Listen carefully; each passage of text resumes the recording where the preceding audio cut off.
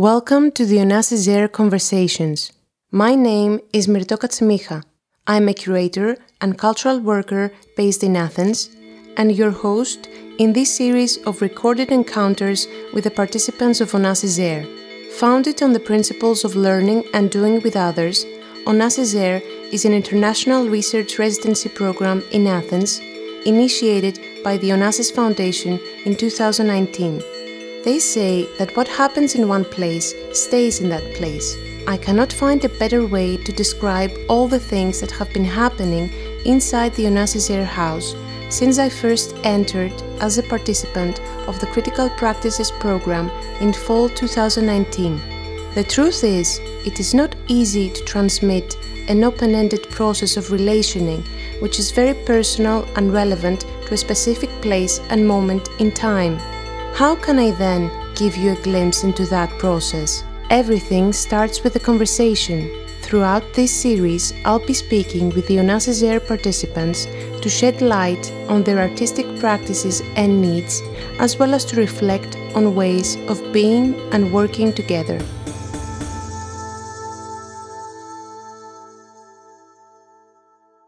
In this conversation, I have the great pleasure to talk with Chrysanthi Koumianaki.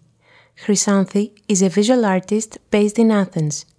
Her practice, which comprises of different artistic media, such as prints, video, sound, and metal constructions, focuses on language and the notion of translation through the creation of new symbolic systems and codes of communication. In fall 2019, we both participated in the Critical Practices program of Onassis AiR. Today, we will talk about her research interest into public space and into nonverbal acts of communication, while discussing some of her individual projects, as well as her collective work at 3137, an artist-run space that she co-founded in 2012 and co-runs together with Kosmas Nikolaou and Paky Vlassopoulou. Hi, Mirto. Nice to see you. Nice to see you too. Welcome to Pali Room.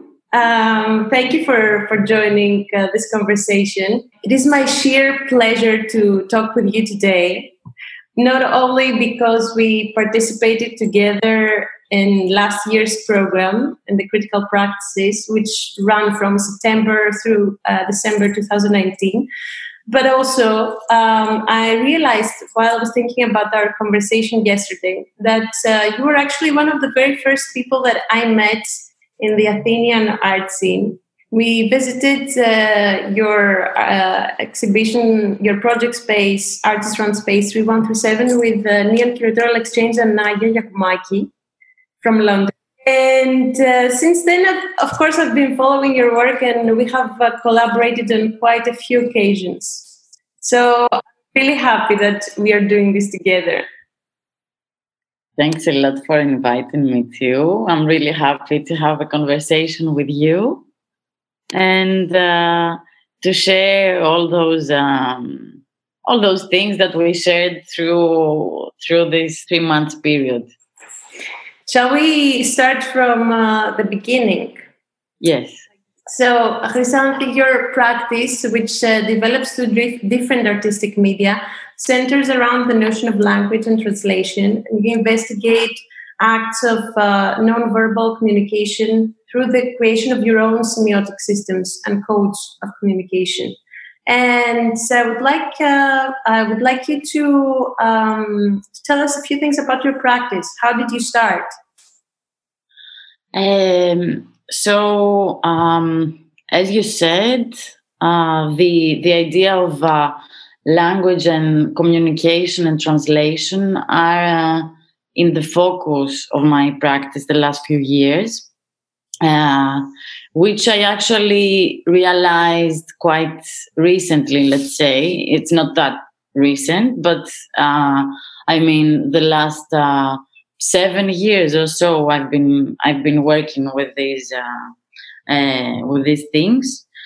And while I was working on this since earlier, but we had a collaboration at 3137 with Panos Papadopoulos and Albert Meyer, who are both artists and had been working together since earlier. And I decided to collaborate it with them for a performance we did at the space. And at this performance, like the starting point of this was to learn Albert, who is Austrian, Greek. So I did. I made a font out of my mouth, which was describing somehow the movements of the mouth that one has to make to pronounce a letter. So ask to teach Greek to someone else. Yes. And we learned some basic phrases like "I love you, you love me," and this was actually not a shifting point, but I realized that my practice is about this thing, about the movement of our body and the language, and then I worked on a series of works that were about the slogans that I find in the public space at the streets of Athens, and I translated them in a coding, in an alphabet that I was the only one to understand. Actually, it was a series of works. Like the first one was for a show at the Thessaloniki Biennale, curated by Katerina Gregos, and it was called "What if God was a leftist intellectual?" And anyway, it was the slogan came out of a slogan from the May 68, and so I made this alphabet that was that consisted of plans of ideal cities that were designed in the Renaissance, and I made the connection of those political slogans that I found outside in the public space with the architecture of a city and how this ideal design is connected to the ideals of a community. So the slogans that I used in the piece were gathered in the streets of Athens, but the title came from the May 68.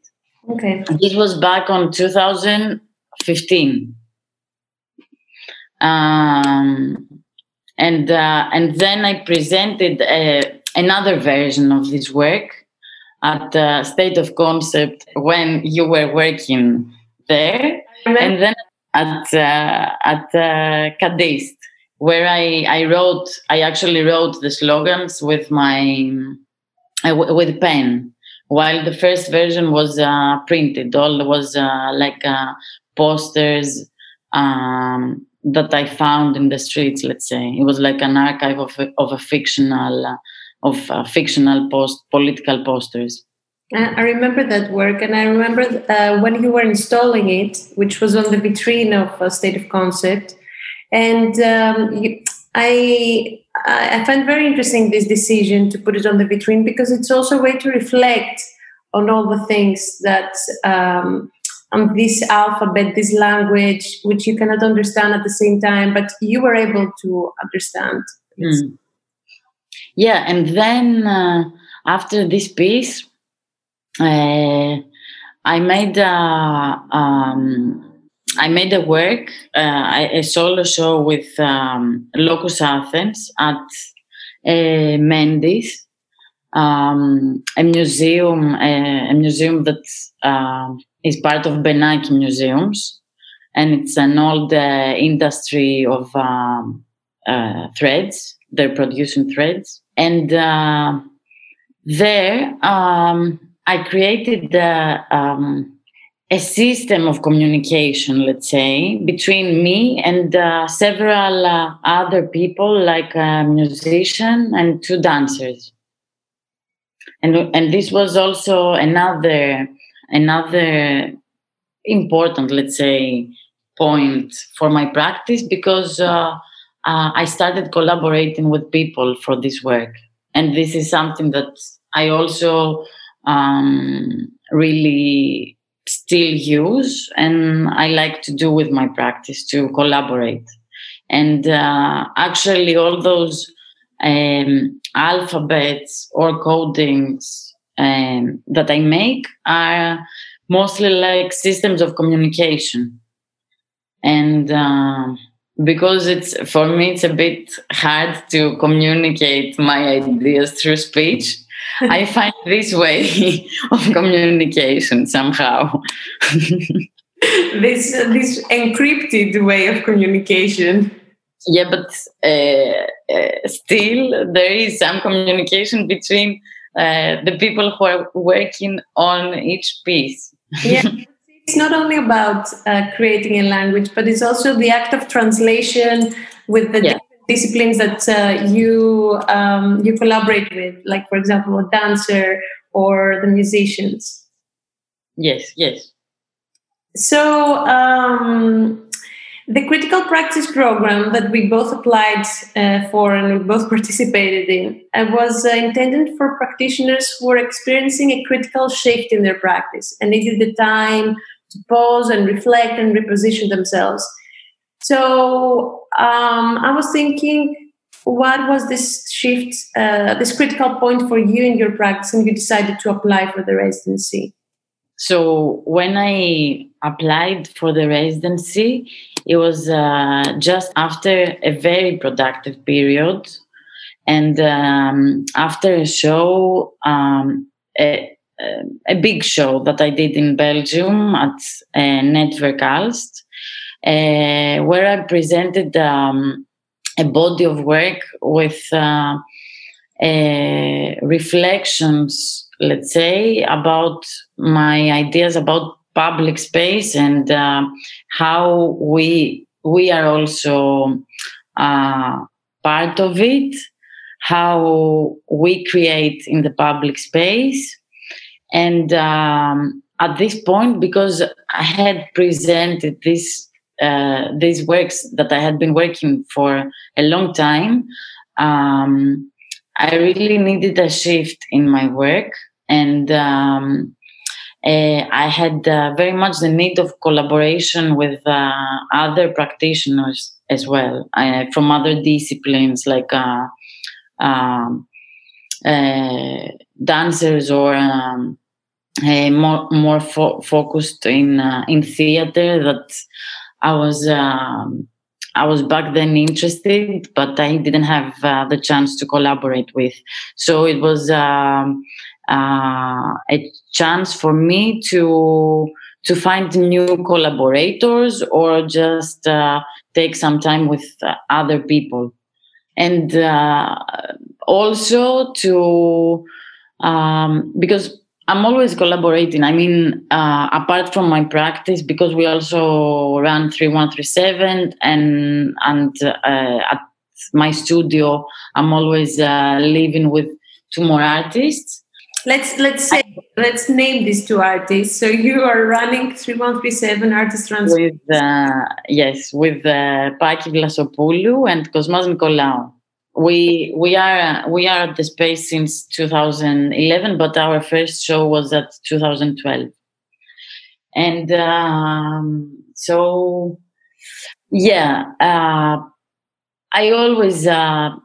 I was always working with other people, and I wanted to see how it would work if I stayed with some other people for some time, from other fields that I don't know, but with new potentials anyway. So this is why I applied at the program. It's interesting because you were moving from one cohabitation to another, and I'm not sure whether you were expecting, for example, to have your space in the house. Because when we applied and we got accepted, we didn't know how this would work out. We didn't have an idea of the building and how we would share the space. For example, me as a curator, I never have a studio space. So space for me was not perhaps so important. And perhaps for a visual artist is something else. This is true. That was another thing that I had actually forgotten about. I mean, this was also a reason to apply. It wasn't the most important because I already had the studio, but to have an extra studio space on my own was something which didn't work actually, but that's fine. That's all right. I think the sharing that took place here was extravagant in that sense. What was your initial research question, let's say? My research question was about the work in progress and what does the work in progress means in the public space, in the public sphere, and what does it mean in the artistic practice? Mm-hmm. Because, we are a very small circle, I mean, the artists, and we have a method of communication between us, but to speak with other people, it's another thing. So because of all this occupation in my work with public space, I was looking at this word, the work in progress, and what do we mean by works in progress in the public space? Like we're talking about infrastructural works, but how is the city progressing? Like, do we have a role in this, or are we just participating in something that has been planned for us? How do you interact yourself with public space as a methodology? I'm interested in different things. I mean, one thing is that I'm looking at the walls, for example, of the city that we discussed a bit before, as a public archive somehow of what's happening, like the public news somehow. So if you walk, for example, in Koukaki, you would see mostly slogans about the tourism and the Airbnb. Or if you walk around the area of Omonia, you would see mostly slogans about the assassination of Zaki O, or the queerness and identity issues anyway. Or in Exarchia, there are more classic slogans, let's say. So it's like reading the news. This is what I like, and there's a continuous progress that you cannot predict. Because one day you might walk in the street and you might find a slogan, and the next day it might be something else. Or exactly. Yes, and there are also patterns of actions, like the graffiti, or like the gum, for example, on the pavements of the streets. That we can say that there are new tiles made out of an action that we do, or there are the broken metal bars on the street out of accidents that are always there because no one puts new one. So there's like a new vocabulary built out of us. That is also characteristic for a city. I was about to say that because as we speak, I'm thinking about our perception of public space and how we formulate our perception and how particular is what we're discussing right now to Athens as a landscape, for example. Because Athens is a city that has a lot of visual elements in terms of the slogans and the graffitis on the walls, in contrast to other, let's say, European cities. To ask you if you would be interested to do this kind of research in another setting, or if you've thought about it. Yes, I've thought about it. And for example, in Paris, you can see things like that, like slogans in the street, or like stickers on benches or on wall. It's a dirty city again. The gum is something also, the gum on the pavement is something very common to most of the cities. Okay, it's not, I mean, most of European cities are not so much left like Athens, but still, I think it's a bit, it's a universal code somehow. Yeah. Yeah, but it's not only Greek. But when someone visits Greece, of course, they will say about the graffiti. It's like a monument of the city. That's true. Yeah. I started, for example, this research, like looking at the different slogans of the areas and creating an archive of those different areas, which was very also helpful for me later and now. You showed us some of your work in the second Open Salon. You also presented some work in progress.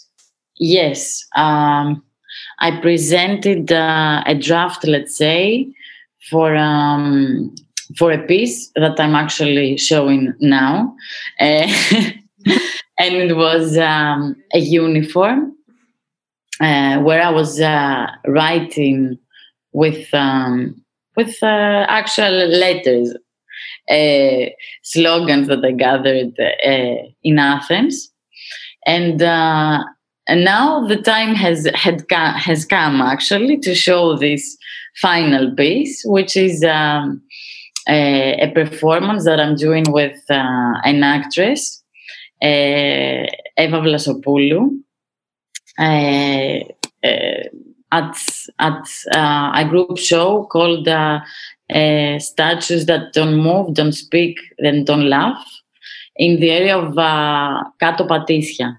It is an exhibition in the public space.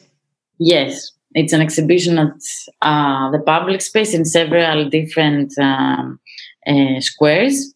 And my piece takes place at the basketball court, a small basketball court. And so during the summer period, I gathered slogans from this area, which was of course, mostly about racism and fascism, because the area is mostly inhabited by immigrants, and the Greeks are not so. They don't really live there. So I found really interesting to gather all this this information. What kind of slogans were they? Were they political? Very much political, mostly about fight racism, destroy racism, about the right-wing governments, about the Golden Dawn. So again, it's another chapter of the city, let's say. And I thought it was interesting to make a costume for Eva with those slogans that were written again in a new abstracted language, but that someone can more easily, let's say, decrypt, translate. So Eva, let's say she acts a public monument, and she wears all those slogans. So it can be from she could be from a mine in the streets, or a vandalized monument. And I actually used the method. I didn't use. I imitated the method, let's say, for her clothes, the batik. But I'm talking about the African batik. I know, but we will discuss a bit later about the other. And so, because there's a big African community there, I thought of imitating a batik textile with my drawings, my language.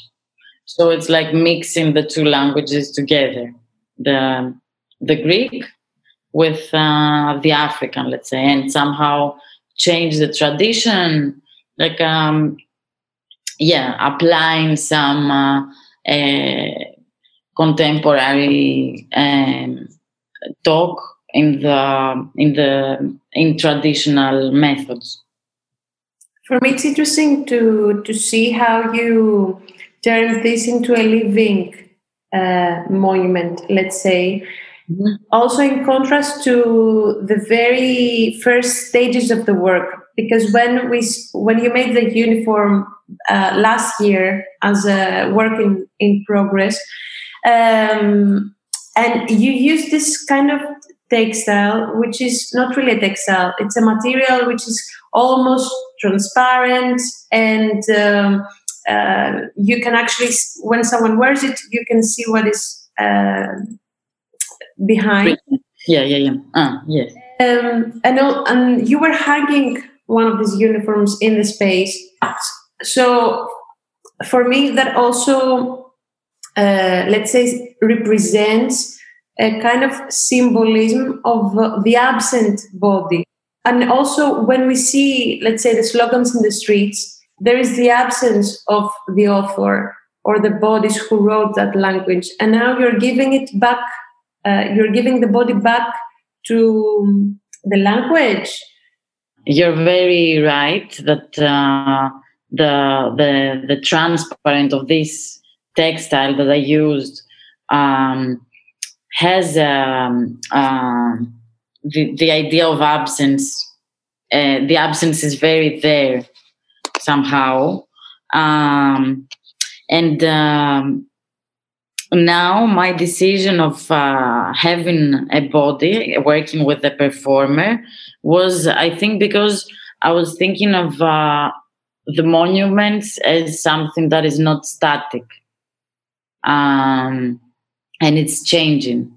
And this is why I say that in this performance, you cannot see the face of the performer. So it's not like you are actually giving a body. Yeah. This was actually a big conversation that we had with Eva. And we both agreed that if we would like to speak, let's say, about a monument, we wouldn't like to have a face, because thinking of monuments, you always think of a person. So who is actually, like, what does this monument stand for, and why someone who's not a persona cannot be a monument? Well, going back to the batik. Yeah. I'm going to move the discussion a little bit. So last year, we had a 3-month program which was full of activities. Mm-hmm. And there were quite a few intense workshops and seminars and a trip that we did together. So I was wondering which moment stayed with you up until now? There are a few moments. For me, the trip to Indonesia was really amazing. It was a really amazing experience. And I'm not just talking about a place that we had never visited before, or it's quite hard to go there, but also the things that we visited and the program that Elia and Riot made for us was super interesting for me. Talking about the collectives that we had the chance to meet and to see how the artistic community works there, and to see how much more united, let's say, the artists are there, to the traditional techniques. It was very interesting for me to see both the traditional music, the gamelan music, the shadow theater, and the technique of batik. And I remember when we visited this performance of the shadow theater, that was actually it was a touristic thing. It wasn't something very executive, but still it was I found amazing that we entered the backstage of the piece, and you could see the musicians and how they are dressed, and how much time they spend together there, playing very quietly their music. Like I realized they're actually having some good time together. They were spending a lot of time together. So I really liked that the whole backstage was much more interesting than the front of the performance. Like it was interesting to see the puppets that were actually so much carefully made for the player. Like the audience couldn't really see the puppet in front of the screen. They couldn't see the details. They couldn't see the color, the very much detailed figure. So this for me was like taking care of the player rather than the audience. And at the same time, because we had the chance to meet those gamelan musicians, I remember that they said that all those performances were made for the palace, and actually the people couldn't visit the performances. They could be either behind the scenes or they couldn't go. So it was really interesting to see that the interesting part wasn't for the privileged people, but for the rest. And this was actually something very, very sensitive for me. It was something that I really appreciated somehow. Going back to the part where the tradition meets, like, let's say, the collective practices, the chance to visit, that also goes for me a lot. How all the things that we watched, from the gamelan to the shadow puppet theater, there is this collectivity that is kind of embedded in culture. Yes. But I think tradition anyway is connected with collectivity. I mean, talking about, for example, dance. Most of the traditional dances are for a community of people, usually a local community of people, or for two people. And this is something that I'm always thinking of lately. I mean,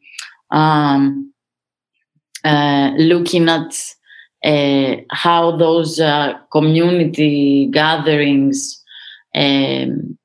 refer to a specific community, a local. What does the local means in all this, and or who are the people who participate in all this? Like, those are things that I think we can reconsider today, and also I think if we could reconsider and reimagine tradition today, is like trying to shift or alter a bit the history. I think that, at least in Greece, from my perspective, I always perceive traditions as something very conservative. Mm-hmm. It's important to think of it as something that also inspired, let's say, communities. And perhaps if this exposure to other kinds of traditional cultures makes us think that, this is also very important. I very much agree with you. I always had the same idea about tradition. I always thought of it as something very, very conservative. And but thinking of like, if you think that tradition is something that it's changing, it can change. I think it can shift from the conservative to something more, to shift to a tool somehow. Yeah, and if we think of the etymological root of the word in Greek, which is paradosi, which means something that you pass on Exactly. to another, this can be, a device that is not really transformed, but is definitely something that is changing constantly. Exactly. So I was always somehow interested in traditional techniques, but maybe because we visited a completely different culture, it made me look at it with also a different way, like learning a new technique that it's not part of my culture, but I'm like a visitor. I'm like a viewer. I'm not really part of it. So we had together. We went together to a batik workshop, and we spent a couple of hours there. And I think this was a very nice sharing that we had. You were very excited after this work. Again, the most important about this workshop, I think, was that we had the chance to spend some time. It was spending time together. It wasn't so much about the production. Okay, it's interesting to see an old technique and how the ladies are working there for hours and hours, constantly on a piece of on a textile. But I think the most important thing was the time that we spent there and how we could focus on something. Because it needed a lot of concentration and attention. Mm-hmm. Yeah. And also, this is something that I'm trying to focus lately in my work, because we live in this world and we need to make a lot of things together. My concentration is very much damaged the last couple of years. So I would like to apply that kind of practices in my practice, as a healing for me as well. Maybe for others too. For others too, yeah. Speaking of time and the time that we share, we spend with others, or the time that we spend alone. And since the residency had a lot to do with time, and what followed this residency period was also the pandemic and the lockdown. And I was wondering, how do you think about time right now? What constitutes a pause or a break? I see time as something very intangible, of course. And this immediately brings to my mind the relationships. So time for me is very much connected to relationships that we create. And I'm trying always to connect time with the present time, the past, and the future. The past, actually.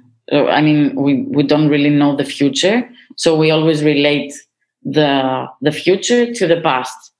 And this is why I'm also thinking of tradition in all this. It speaks about time, and one point is what we said, the time that you spend on something, and the other is like how to shift the history.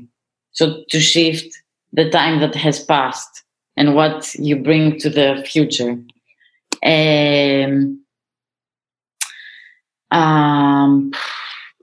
The pandemic was was I don't know. I mean, I think for me is something that will shift a lot of things, and it has also already altered our thinking of time and relationships. And I don't see. I mean, during the quarantine, for example, I thought that it was a good chance to pause from several things. At the same time, I was working very hard for a couple of things that would take place after the quarantine, but they never happened, or they postponed. But going back to the collective work and gradually closing this discussion, so in parallel to your own work, you're also running 3137, Kosmas and Paky, that we mentioned before. How does the personal become collective, and where does your individual artistic practice stand in relation to your collaborative works? I think one part of my work, which is collective, I'm talking about my personal practice, maybe came out so organically because we already collaborated with Paky and Kosmas at the space.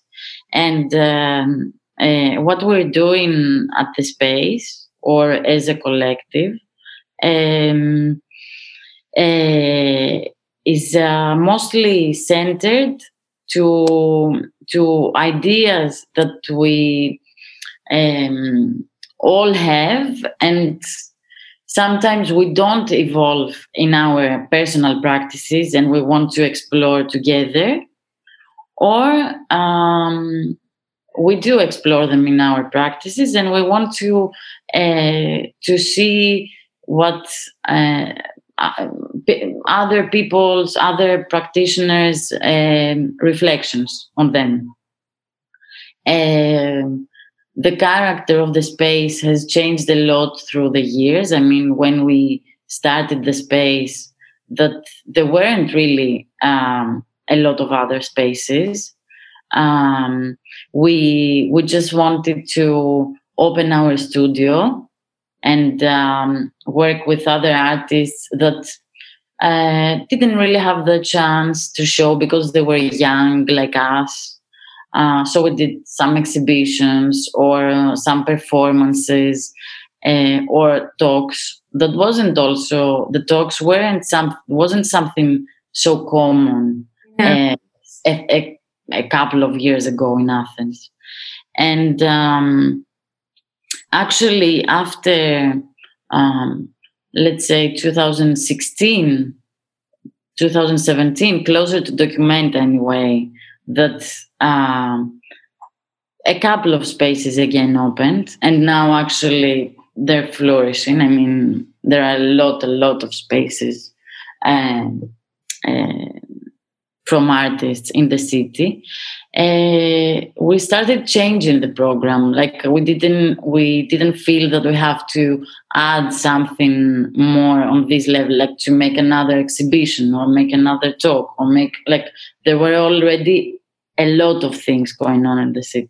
And we started doing more, let's say, research-based projects, like the one that we did about the artists who worked during the 70s in Greece. And this was mostly because of the lack of an institution that represented those artists in Greece. Talking mostly about the museum, actually, that is still not working properly. And or a radio station that we did on 2015, that we tried to work with collectives that were running around the area of Exarchia and other social initiatives and artists, but it was mostly focused in the neighborhood. And now we're actually working again on a radio station that will run in late November, that we want to invite more as many collectives as we can and spaces that are running in the city, and understand why actually there's this need of having a space. Why do people from abroad move here in Athens and choose this place? And we're also thinking how artists have to do with changes in the city regarding the housing issue, the tourism, all this. We take as a case study, let's say. But anyway, our practice at 3137 very much reflects our concerns about the city of Athens. And also it reflects your interests as artists while you also, grow and develop your work. Yes. This definitely. Space that also marks your time as people. Yes. No, I think all of us think of our collective work as part of our personal practices as well. And we also find the program of 3137 as we see it as our collective base somehow. Okay. One last question regarding your experience of the residency has to do with your working habits. Mm-hmm. And I was thinking that repetition in the form of the repetitive movements or patterns that are recurrent elements in your work, in your effort to construct this new language, is also perhaps a way to construct new habits, because repetition is part of that. So I was wondering how do you see this experience of breaking from our habits or creating new habits? That was part of the program as well. Like you say, I think habits and the language that we use are very connected things.